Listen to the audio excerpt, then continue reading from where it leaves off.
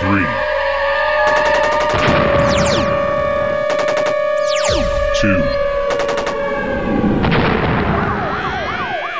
1.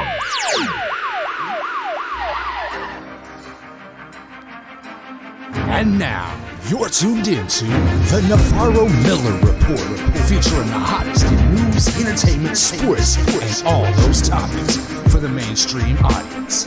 The Navarro-Miller Report. Examine your reality. What's up, everyone? Welcome to the Navarro-Miller Report. I'm your host, Dave Navarro. And I'm Jeremy Miller. And it's Monday, Jeremy. It's the beginning of the week. Can you believe it? Oh, don't do that. Come on. It's bad enough that people are coming home from work saying, oh, why is the start of the week always Monday? Why can't the start of the week be Friday and then end Saturday? Seriously. Anyways, I'm a little wired right now, man. I'm totally wired. Dude, Red Bull does give you wings and probably cracking it. I don't know. It's freaking crazy. Like, I'm like tripping out. I'm like, what's that buzzing noise I keep on hearing around here? Anyways, no more Red Bull for this guy. We got a wonderful show for you guys today. We got a few things to talk about. I'm actually live on my Facebook because I met a couple of brand new people over the weekend. I went to an award show with DAVI radio personalities, Matt Grady, L.A. Lim, Davy Davenport. I mean, we all had a great time. Took some pictures. They're all over social media. So, yeah, I mean, we had a great time. Met a few really wonderful people at this award show. So, thank you so much, DAVI Radio, for providing us with good food. They actually had good food, too. It was actually nice. It was catered. Yeah, they actually had really good food there, too. So it was a wonderful show. Had a blast with them. And that's the reason why I'm going live on Facebook for that reason. So that'll be, hi, everyone that I met over the weekend that's now going to defriend me as of right now. They're like, and we're done. All right. Anyways, is that how easy it is to get rid of you? Wait a minute. Why haven't I tried that? No. It doesn't count for you. You can't get rid of me. I'm like a bad penny with you. I always turn up one way or another. Yeah. It was worth a shot. Well, Joni won't let you get rid of me. I mean, she's tried. I know. Well, actually, you've tried, but she just won't let you. I'll keep working at it. Try. Maybe next year. Anyways, as we've come accustomed to doing here on the Navarro-Miller Report, I tend to play a few TikTok videos. Jeremy has not seen these TikTok videos yet. And, well, let's go ahead and start with the first one. Now, this right here, this situation is a very, very interesting situation that happens with hidden cameras and in public. But in this particular case, when you watch this, Jeremy, I want to know what, after the video, I want to know what you would think or say after, well, seeing what you're about to see. So let me go ahead and put this up here.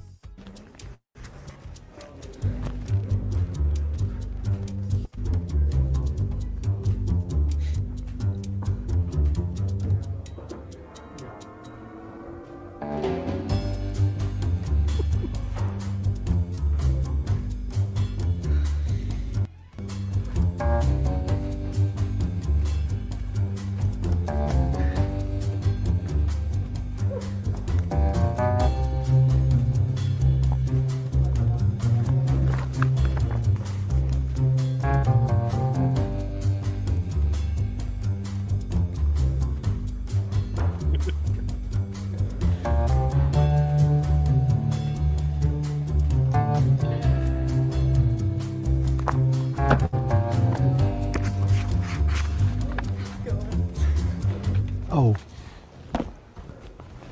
I'm so sorry. I did not know you guys were paying so much attention. This is embarrassing. Oh! Ow!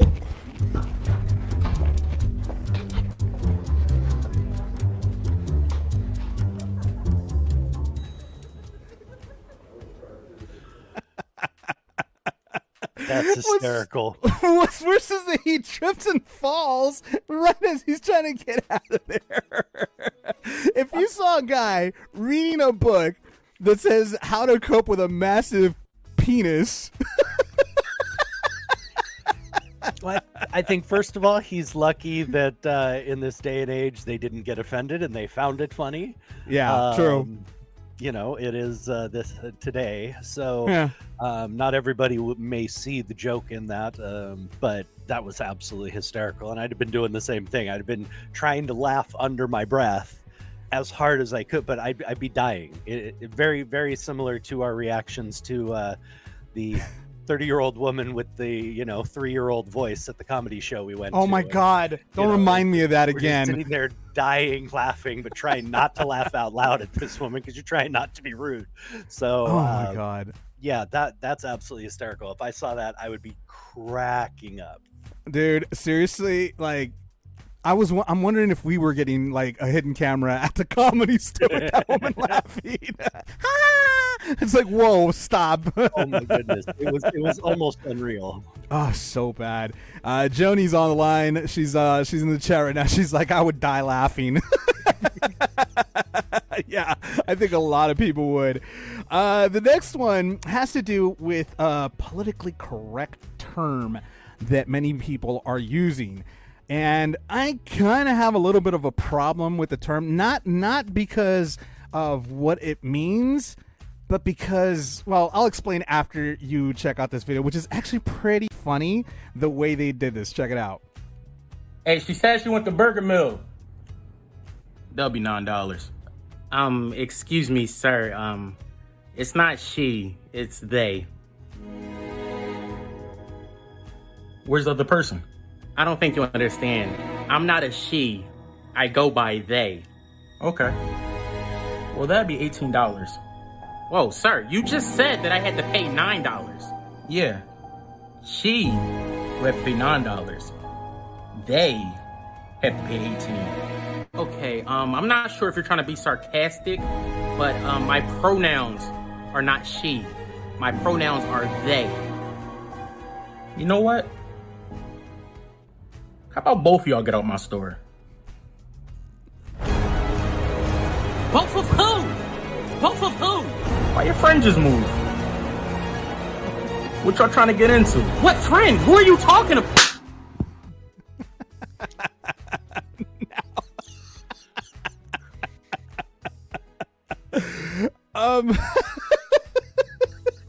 Now, let me clarify this for a second. I don't have an issue with the use of it to describe a person. I have an issue with the grammar part of it. Okay? They is a group of people. Them is a group of people. When you talk about an individual, it's an individual. That's what drives me nuts. It's like, and I love this video because it's like, they, who are they? Yeah, them two. Why did you all move? What are you all trying to get into? Because it's like, come on, you guys are killing us with these new pronouns and stuff like that. It's driving me nuts. Well, hey, you never know. I mean, as far as they're concerned, in their mind, they may have many people up there. They might be they. I'm not sure. But I mean, I do know people. I have friends who are, sexually binary and things like that. So I can understand where that comes from. I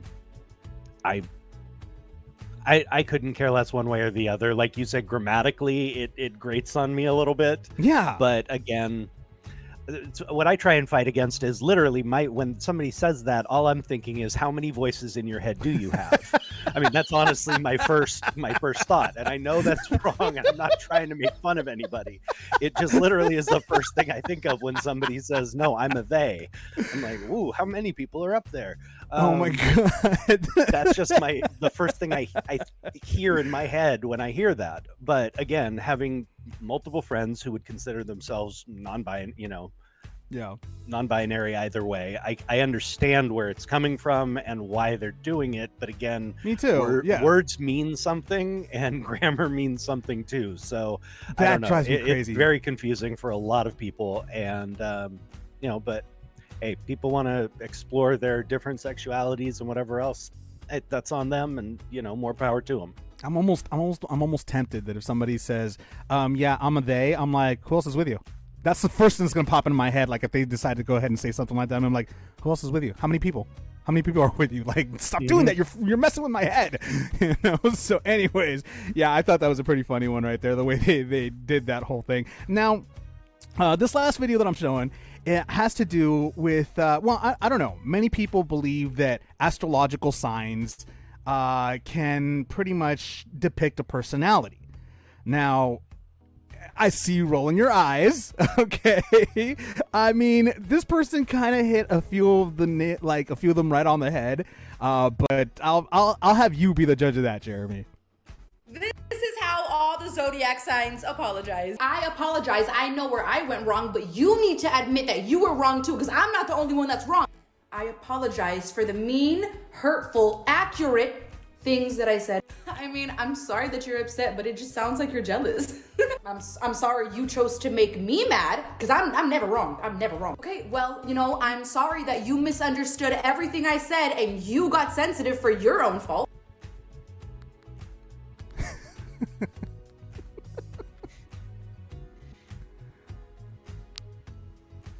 I mean, I said what I said, so now what? I said what I said. I mean, yeah, now I hear you. I just hope that you learned from this situation because you were wrong, not me. Sorry, I'm not good enough for you. Well, who the fuck told you to let me hurt your feelings? That's your fault. What?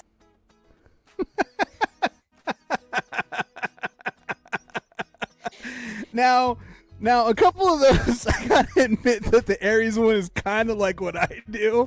I don't know about the Capricorn one. There's a certain somebody in the feed that might kill me if I say if it's that accurate. And Jeremy, tread softly. I said nothing. I don't put much stock at all into astrological anything. So the only thing I've ever seen, and they say never give a Libra an even choice. And I don't know how much that has to do with anything, but that's something that I can tell you for me is actually accurate. If you give me two completely even choices, I couldn't care less. If I can't see value in one above the other, I can't even make the decision. And over my life, I've just learned, well, if it's that way, you make the decision. I couldn't care less. They're exactly the same. But that's the only thing I've ever seen in my life in any of those kind of stereotypical, sign type behaviors. It was funny. It was very cute what she did. But I know people of a lot of different, my brother's a Taurus and that's not him at all. So it's, you're always going to find people in large groups who can fit a stereotype one way or the other. Does that make it real or make it true or make it actually, pertinent in our lives? Nah, I don't think so. Yeah, not so much. I don't know. The Aries one kind of had me laughing because it's a little bit accurate as to the way I apologize most of the time, but that's just me. I usually don't even apologize. I was gonna say, when have you ever apologized? When I'm actually wrong, which is hardly ever. Aha, right. Anyways, moving on. There's actually, it's funny, as the seasons are getting closer, a lot of holiday memes are starting to pop up. One popped up literally 5 minutes before we went on the air right now, and this is a hilarious meme I just saw on Facebook. Had to share it. And Jeremy, I'm sharing it because one of the actors of this movie. This particular guy is not one of them, but this is funny. Check out, the meme says it's from Real Rock 105.7, and it's got a caption of one of the characters. Jeremy's cracking up. One of the characters from A Christmas Story with the hat, which is one of the bullies, and it says, totally forgot the singer for AC/DC was in A Christmas Story. This guy looks like him, though. That is actually, especially with the kind of, flat cap. Yep. He's wearing. It definitely has a kind of AC/DC vibe to it, and it's actually really funny because that actor's name. I do know a lot of the actors from A Christmas Story, and although I've never met, I believe his name is Yano. And I've never met him, but nowadays, believe me, you don't want to mess with him. He is a bodybuilder and a martial artist, and the dude is ripped. Oh, wow. That's crazy. Well, I'm sure he finds this freaking hilarious because, man. Oh, I'm sure he would die laughing at this. He's got a great sense of humor for what I've been told. I figured that you'd crack up laughing when you saw the picture. Oh, that's hysterical, and especially because it is very accurate. You look like you're staring at the original singer of AC/DC. AC/DC. That's insane. So yeah, I had to go ahead and share that one with everybody, including you, Jeremy.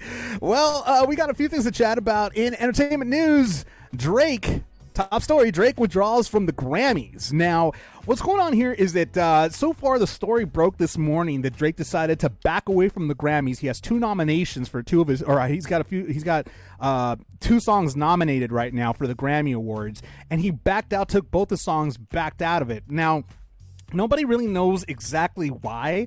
They've been trying to communicate, TMZ, Variety, everybody's been trying to communicate with his reps to find out why he backed out. There are assumptions, however, one of which has to do with his stance on the Grammys, which he made pretty much very clear a while back, saying that they're virtually meaningless.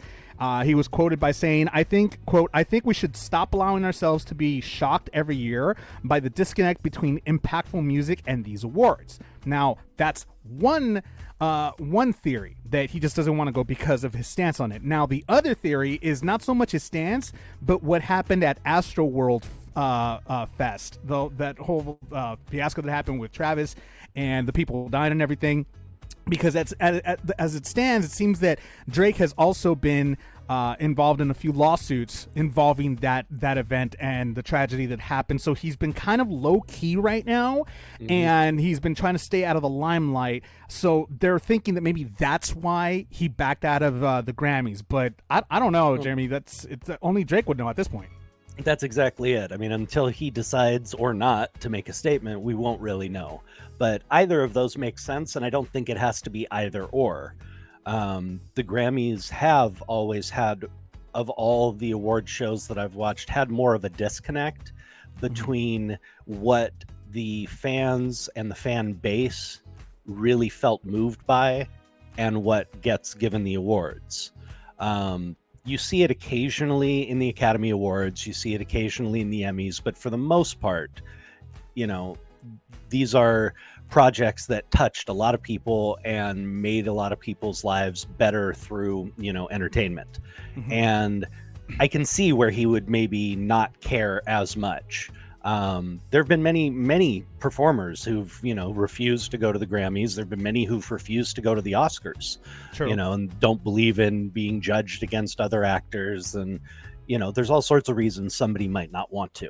But I do see his point to a degree. I mean, it seems like every year the Grammys were hearing something about, huge bands who've done, transformative work during the year just being completely ignored. And the fans usually go crazy over it. It's always political. Sometimes it's always political. It's political, it's controversial, it's always generating some buzz because somebody's pissed off that, the right people didn't win or weren't nominated. You just hear about it more with the Grammys. So I could see why you might feel that way. And if it's, that he's dealing with these lawsuits, which, as you said, some of them it appears he's been named in, well, that's a lot to have on your plate as well. So I don't see it as being either or. I mean, if he's really busy dealing with this stuff, absolutely he should be. I mean, you need to, do what he can to, provide himself the best defense and legal defense he can, figure out what his avenues are. And if he doesn't really care about the Grammys anyway, then why would he divert his time from something that important to go to an award show he doesn't really care about?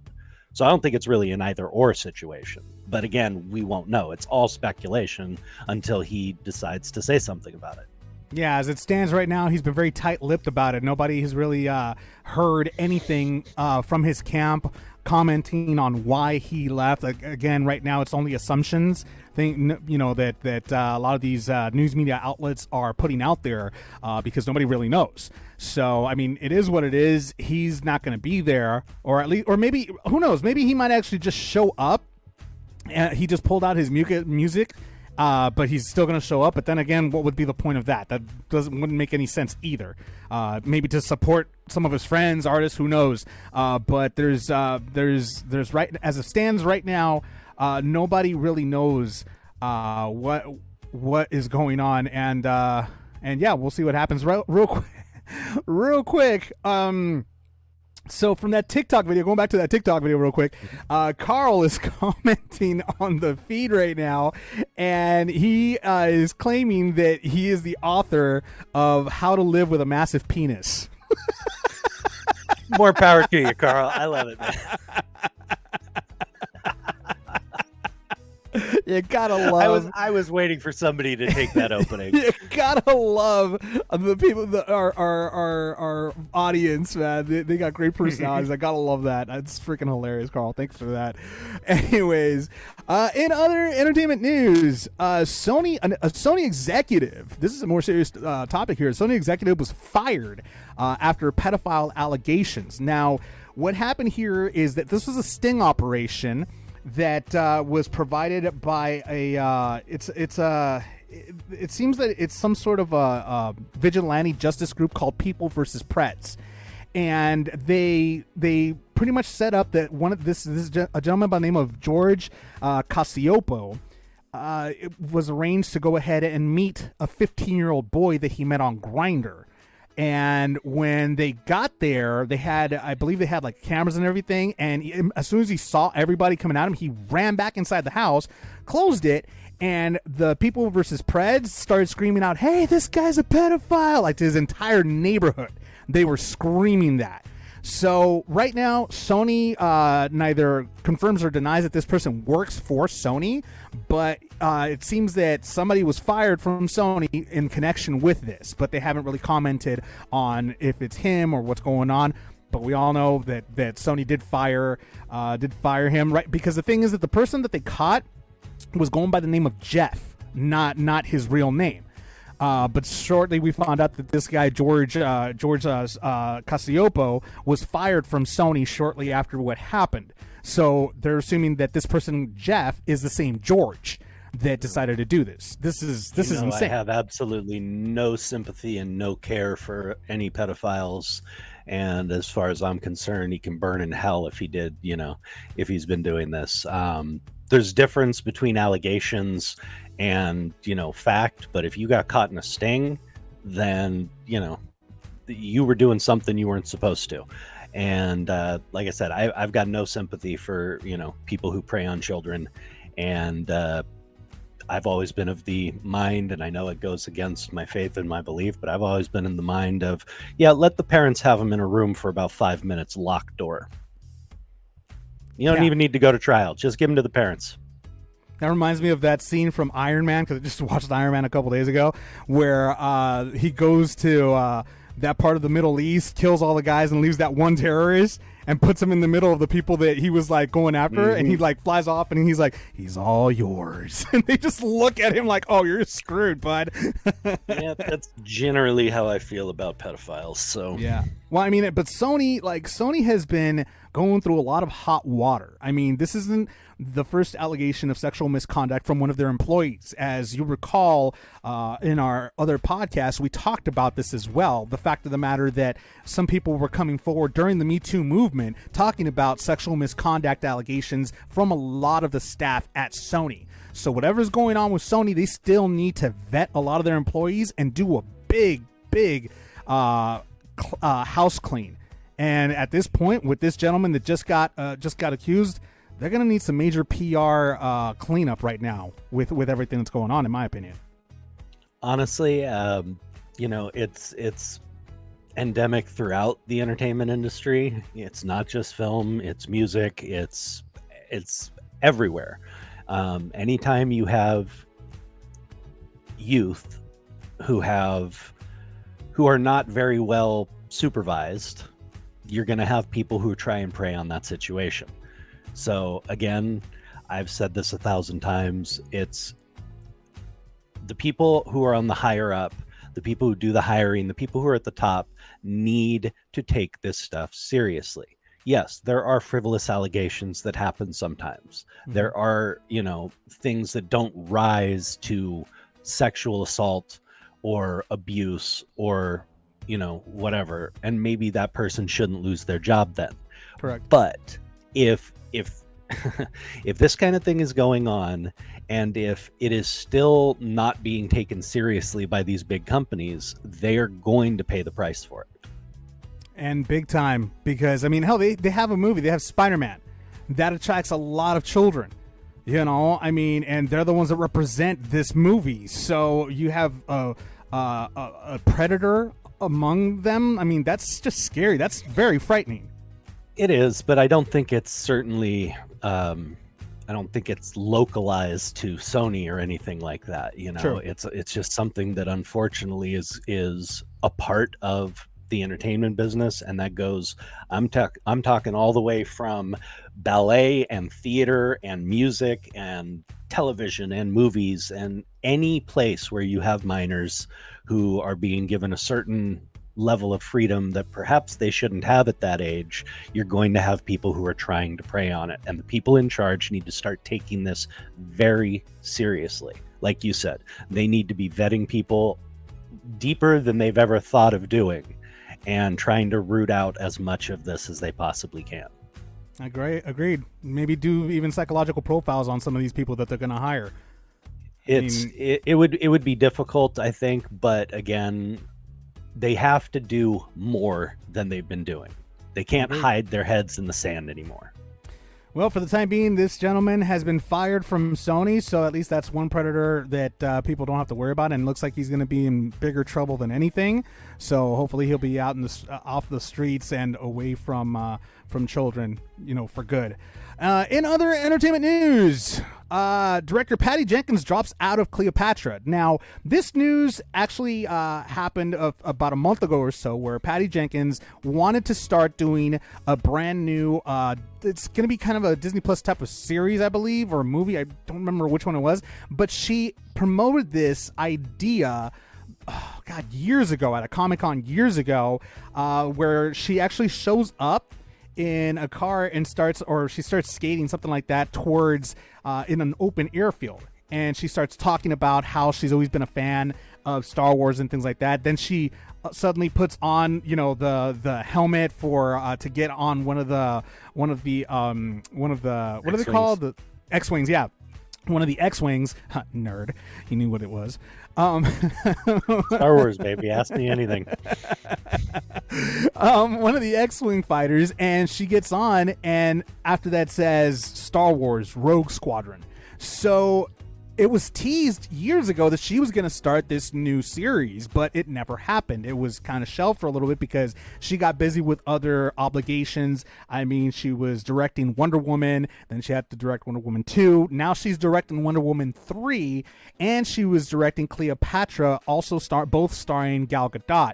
But now it seems that she's going back, and she's going to go ahead and direct Rogue Squadron. She decided to step away from Cleopatra. She's still going to be executive producer of Cleopatra, but she's going to focus more on Wonder Woman 3 and Rogue Squadron, which, to be honest, I'm hoping it looks like it's a really good idea, in my opinion. I mean, we've gotten the stories of so many Star Wars characters, so many spin-offs for so many Star Wars characters, but nobody's really focused on the ones that police the galaxy, the squadrons, the rogue squadrons that are out there policing the galaxy from evil. So this could actually be a really, really cool concept, in my opinion. Yeah, it really could be. And it's cool that she's taking that on. I hope it comes to fruition and still moves forward. I've always been amazed at the amount of work and energy that directors have to put into, you know, a film or even a TV show. And watching directors do anything else while they're doing it is draining. I mean, I've seen actors who are directing and starring in the film. I've seen them producing, acting, and doing something else with another project on the side. Directors have to put so much in. I'm always astonished that they could be actually working on two different projects at one time, because I've seen what it takes just for one, for what a director really has to put in time-wise and energy-wise into just directing one project. So more power to her. I can understand why she might want to step away and work on, this little passion project of hers and try and bring that to fruition. She's a great director and would have been great to see what she could do with Cleopatra. I'm very interested as well. I love the original, but I want to see kind of how they're going to take it and what kind of updates they're going to do. So more power to her for realizing you can only spread yourself so thin. Well, I mean, in talking about Cleopatra, well, she actually, they found a replacement for her, which is the Falcon and the Winter Soldier's director, Carrie Scogland.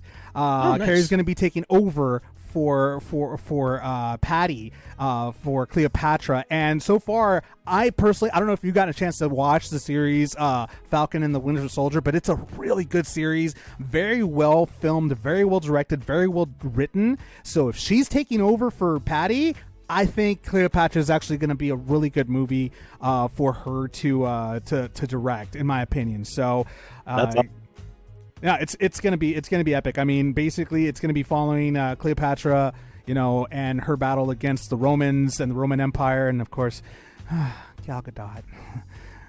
Seeing her, we all know why you want to see the film. I just want to. What are you talking about? I'm a history buff. I love history. Right. Yeah, that's what. Jeremy, don't act like you know me. You don't know me, okay? You don't know what's going on in here, okay? That's on purpose. I don't want to know. A lot of crazy stuff in here. Anyways, I'm looking forward to all those projects coming up very soon. Patty's Wonder Woman 3 and Star Wars Rogue Squadron, and then we got Carrie Scogland doing Cleopatra. So a lot of good projects coming up. Looking forward to seeing them both in theater, in the big screen and the small screen. And talking about the small screen, looks like we got Charlie Cox is reprising his role as Daredevil. Now, as we all know, Daredevil was on Netflix for only 3 seasons, but Charlie actually believes that towards the end of their run with Netflix, the show actually started picking up, and they kind of got cut out at the knees before they could go further with it and make it even more interesting. Well, it seems that Disney, now that Disney has purchased pretty much all Marvel movies and Marvel property, they're thinking about bringing back Daredevil. When? There's still no idea. Like, they have no idea. They know that Charlie Cox is going to reprise his role as Daredevil, but they don't know when he's going to come back. Now, there's also talk that he actually makes a cameo in the new Spider-Man No Way Home movie.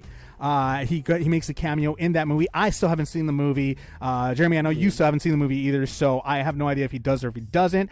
But having Charlie Cox come back as a Daredevil after being doing a cameo in Spider-Man No Way Home, that actually would boost up the Daredevil viewership by a lot. So, in my opinion, I mean, I remember when Daredevil first came out, you told me that it was a pretty good show. But I never got to watch it because I couldn't get past the first season, and now I know why they kind of canceled it. No offense to people involved in Daredevil or anything. It just was very slow for me. Very, very slow start, in my opinion. It was a little slow paced, but it was very gritty. It was very different from the other types of shows they were doing superhero wise.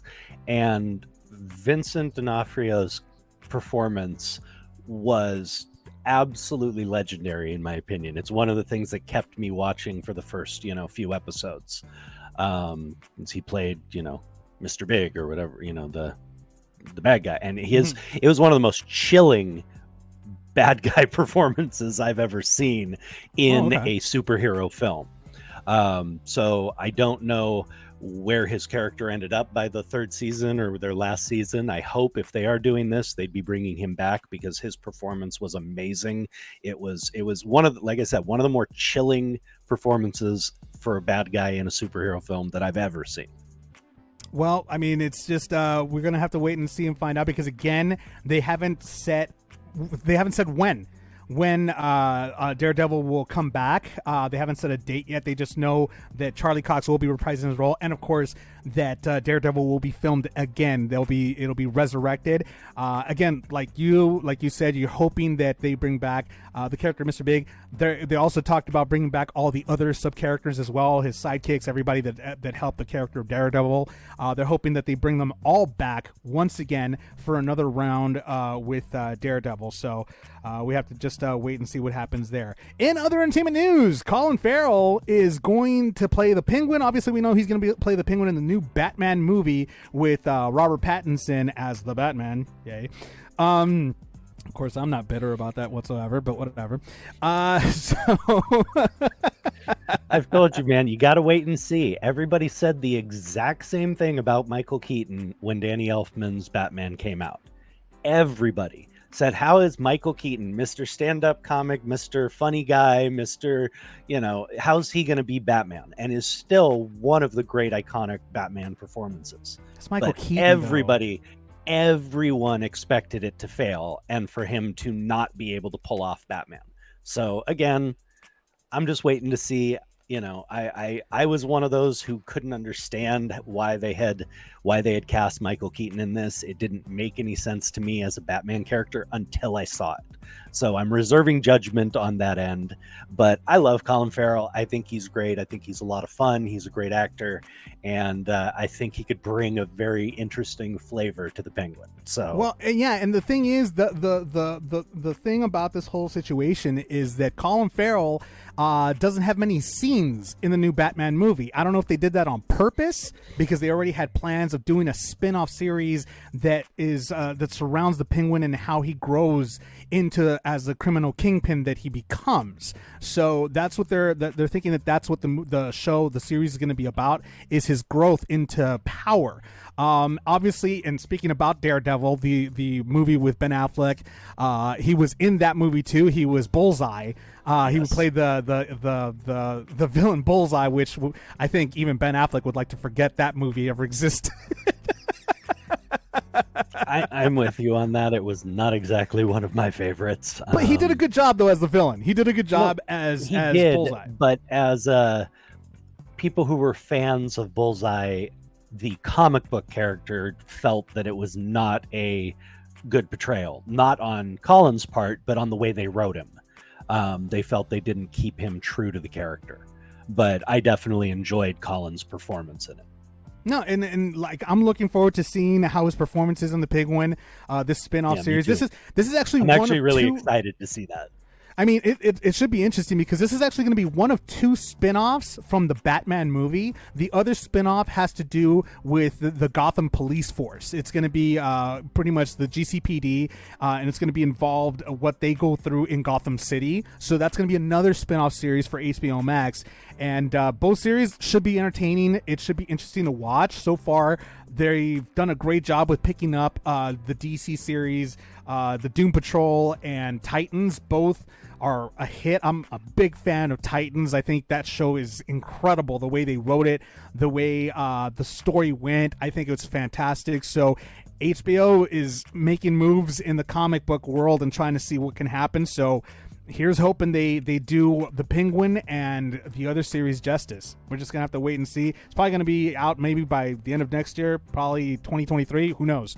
They haven't really announced any of it just yet. But what is coming to HBO Max December 22nd, The Return of the Matrix comes back, and that I'm excited to see. I've seen the trailers for it. By the way, just so you know, shout out to Mercy. She was our special guest co-host, actress, singer.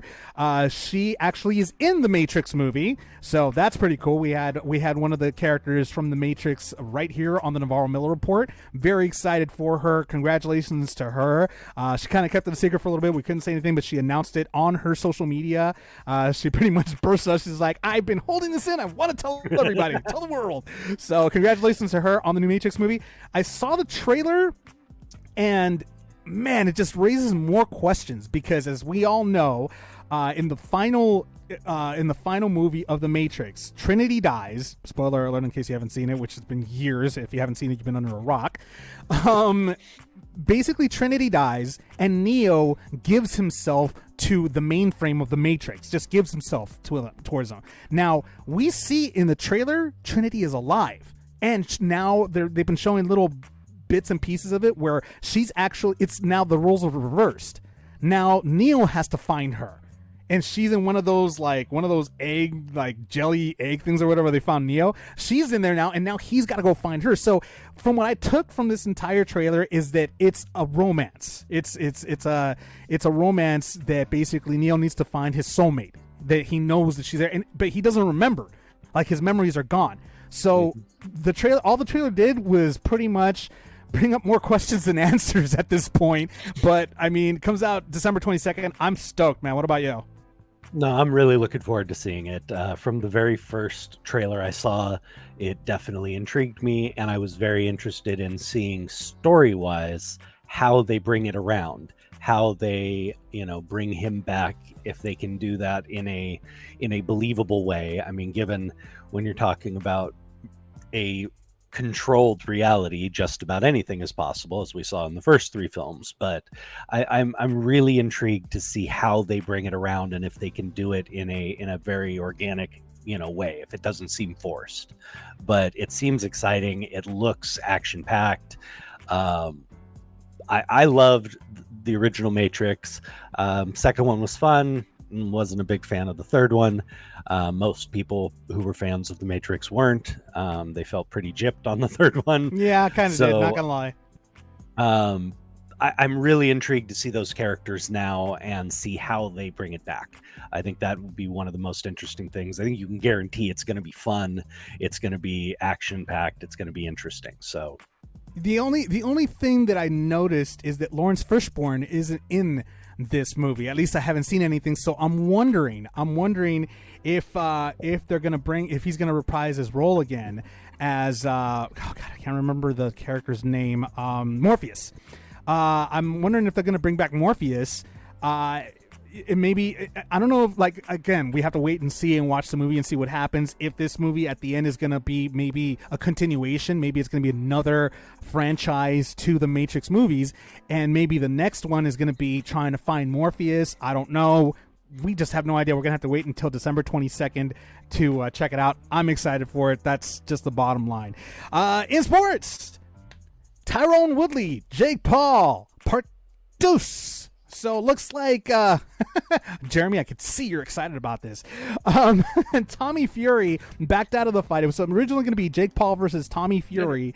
Hold on a moment. Not backed out. There's a difference between having to pull out with a rib injury and a lung infection than backed out. Forgive me. Forgive my the way I said it. I can tell you right now, there is no Irish traveler in the world who would back out of a fight like this. Very true. They are a prideful people and they love a good fight. So no, and it's gonna be.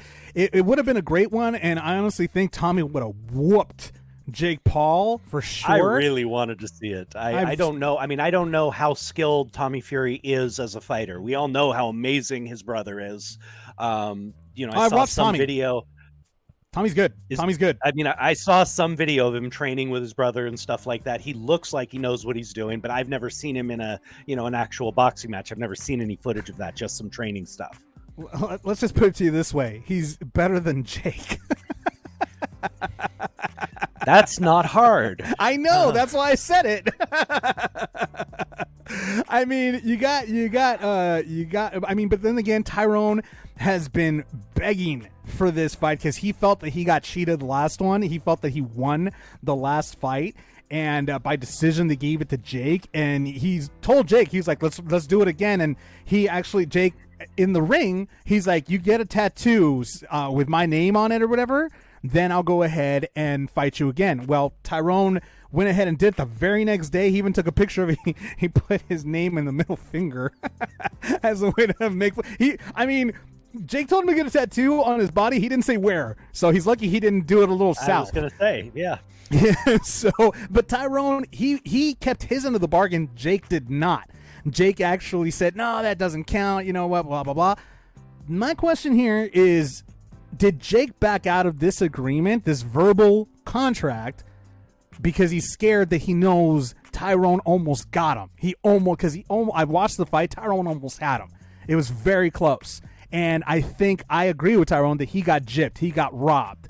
So I'm assuming that because nobody has ever been able to go up against Jake Paul for the full, 5 rounds, something like that. Nobody's been able to do that. Tyrone, he was able to do that. Easy.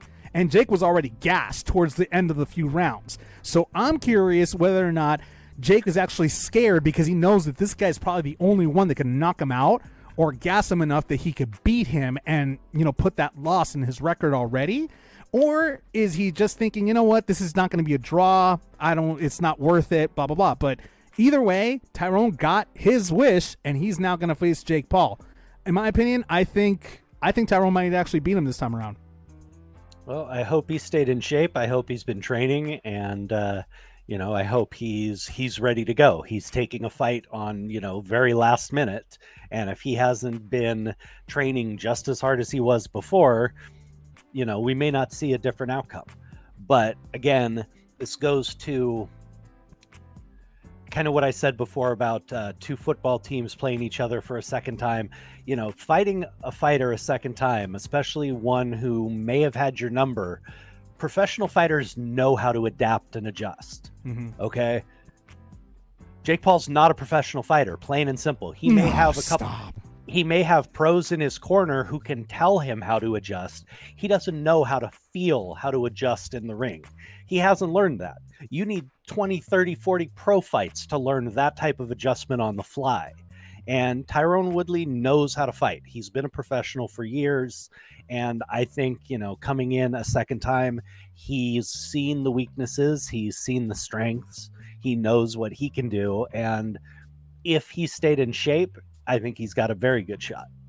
And I believe he has, because the thing is that Tyrone also, he's been staying in shape because he wants to do all different fights. He wants to do wrestling fights. He wants to do a couple of MMA fights, more boxing. So he's been staying in shape, getting prepared to actually be in competition consistently, not just in one genre of sport, but in various genres. So he has definitely been keeping in shape for any opportunity to go wherever he needs to go, whether it be wrestling, a wrestling match, whether it be, a grappling match, or it be an MMA match, or be a boxing match. It doesn't matter. Tyrone has been ready for whatever comes his way, and this is the opportunity he's been waiting for. I think he's prepared for it, and I think this time he's pissed and he's hungry.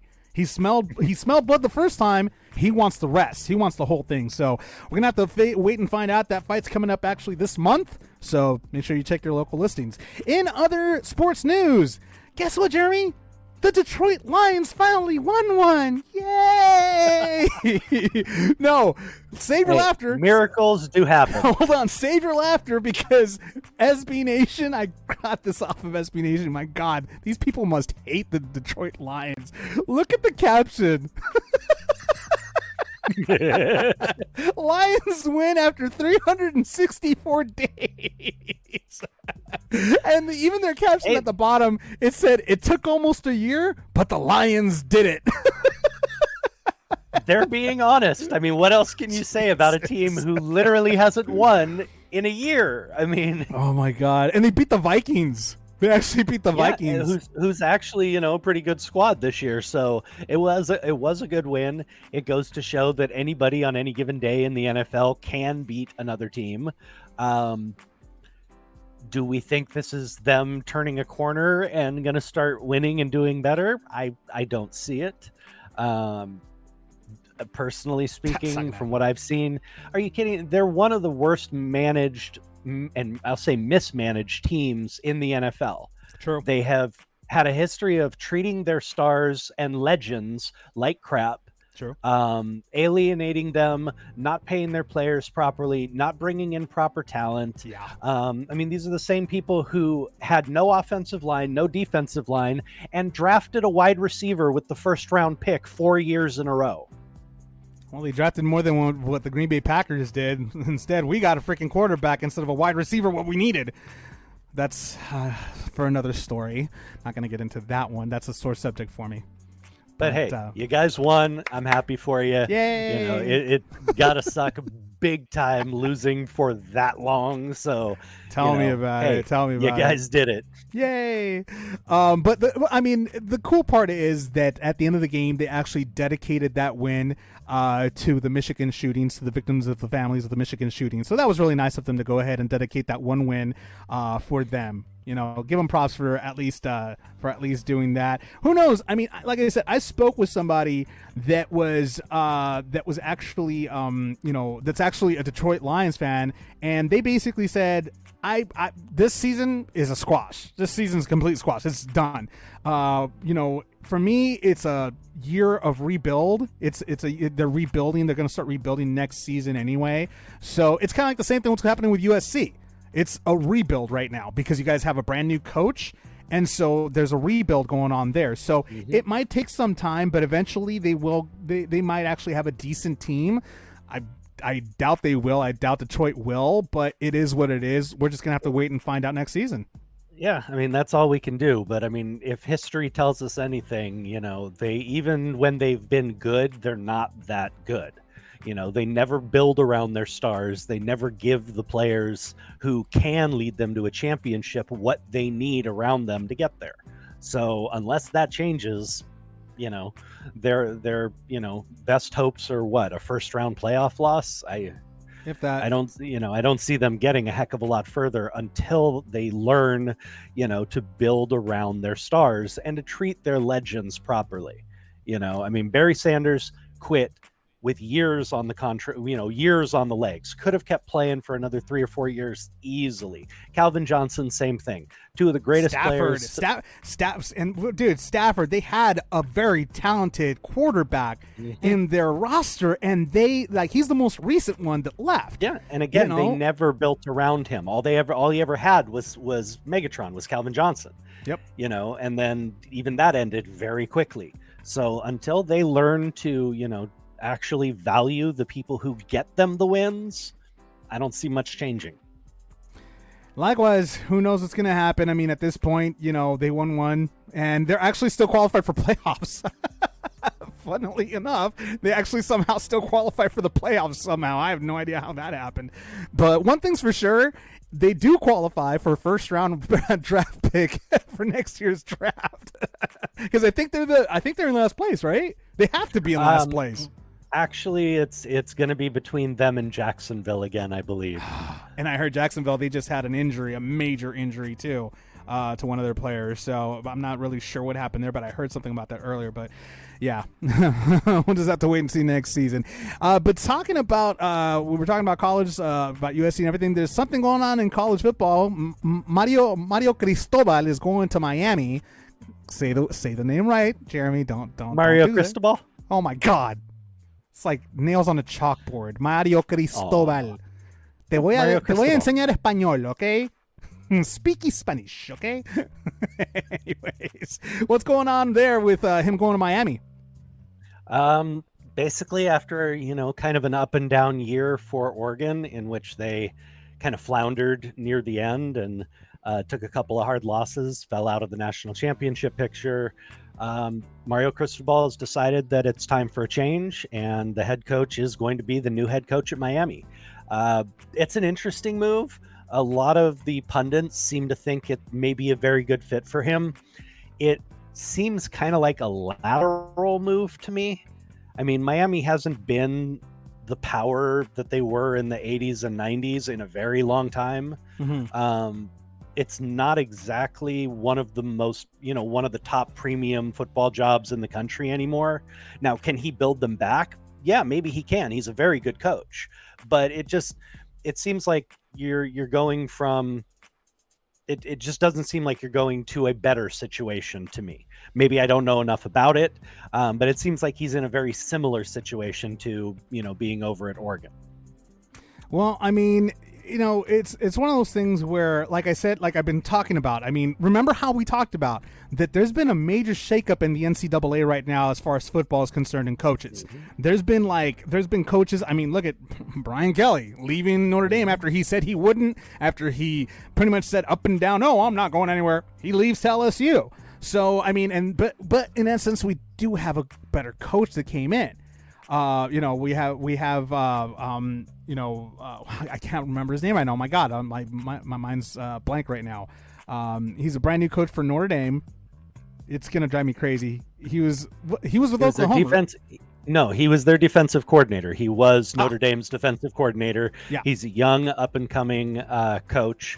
And again, which I wish we could get to the point where this isn't a part of the topic, but this will only be the second coach of color in Notre Dame's history. And after the way they treated Ty Whittingham, the guy who came over from Stanford to coach at Notre Dame, the board basically ran him out, never gave him a chance to win, never gave him the resources he needed. I thought it was a very good move, a bold move on their part, and it shows that they're not just recycling the old names. They're looking for somebody new and exciting who can really help grow the program. So as this will be probably one of the only times you will ever hear me say it, but much props Notre Dame, because that was a great hire. He's a very, very strong up and coming coach. And I was really impressed to see, Notre Dame do that.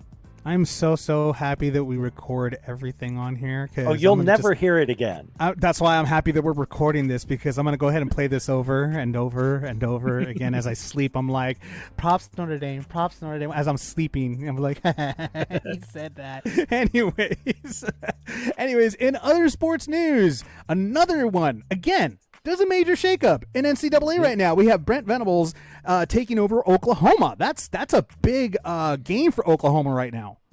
It is. It's a very good hire.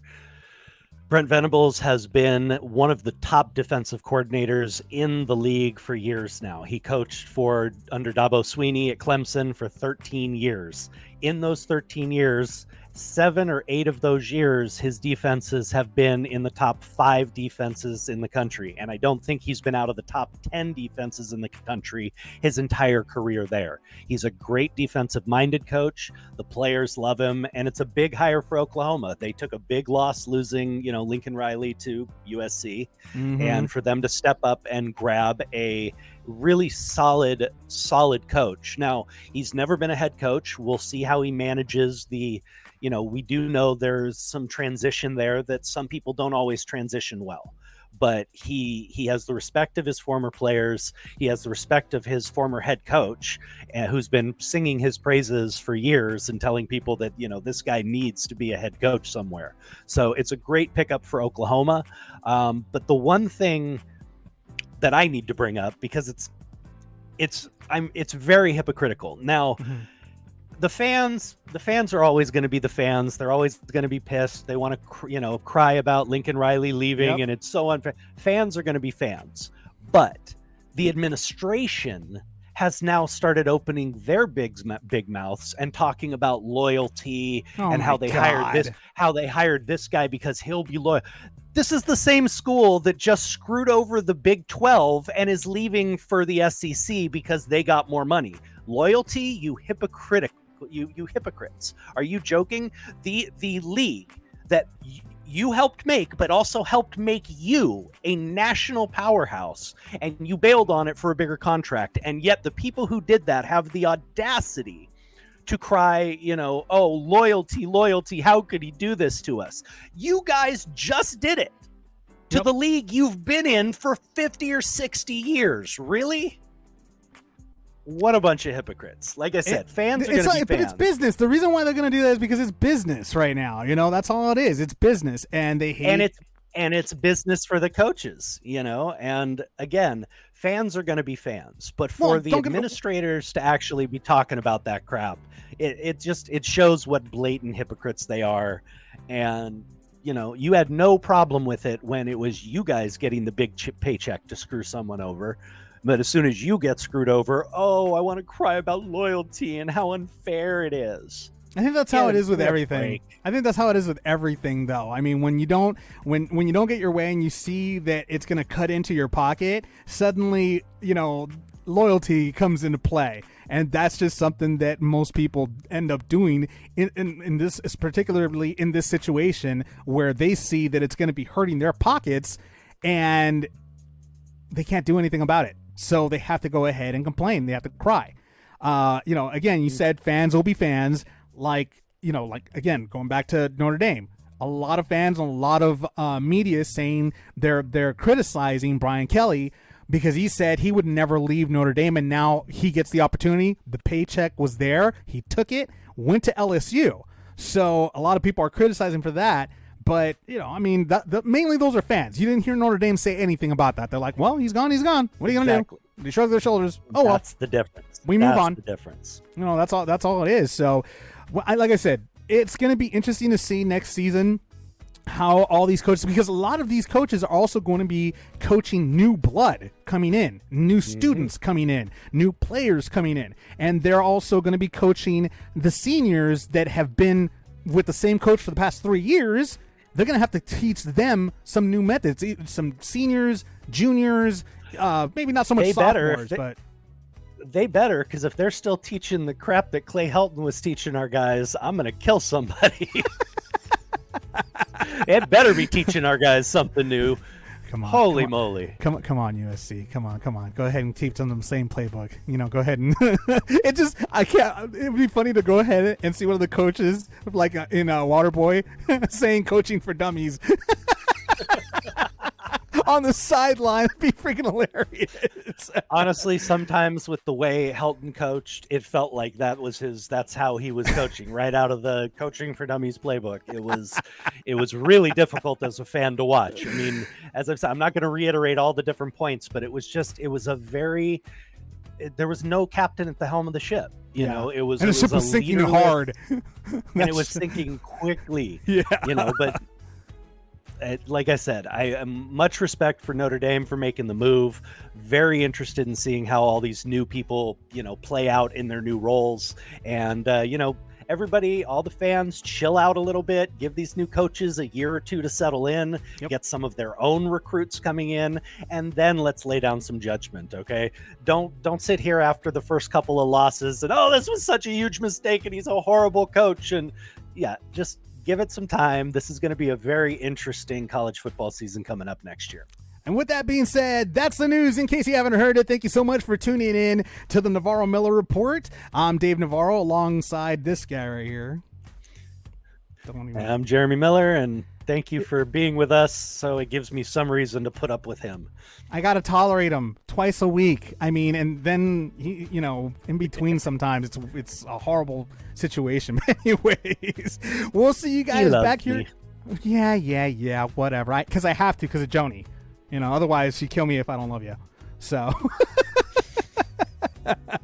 anyways, we'll go ahead and see you back here again this Friday. And I believe we only have a few more days until Christmas, Jeremy. We're almost out of here. The year's almost over. Can you believe that? Don't rush me. Don't rush me.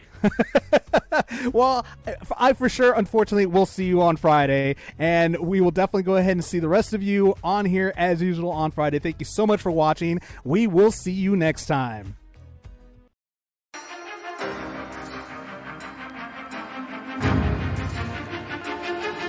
You have been listening to the Navarro-Miller Report.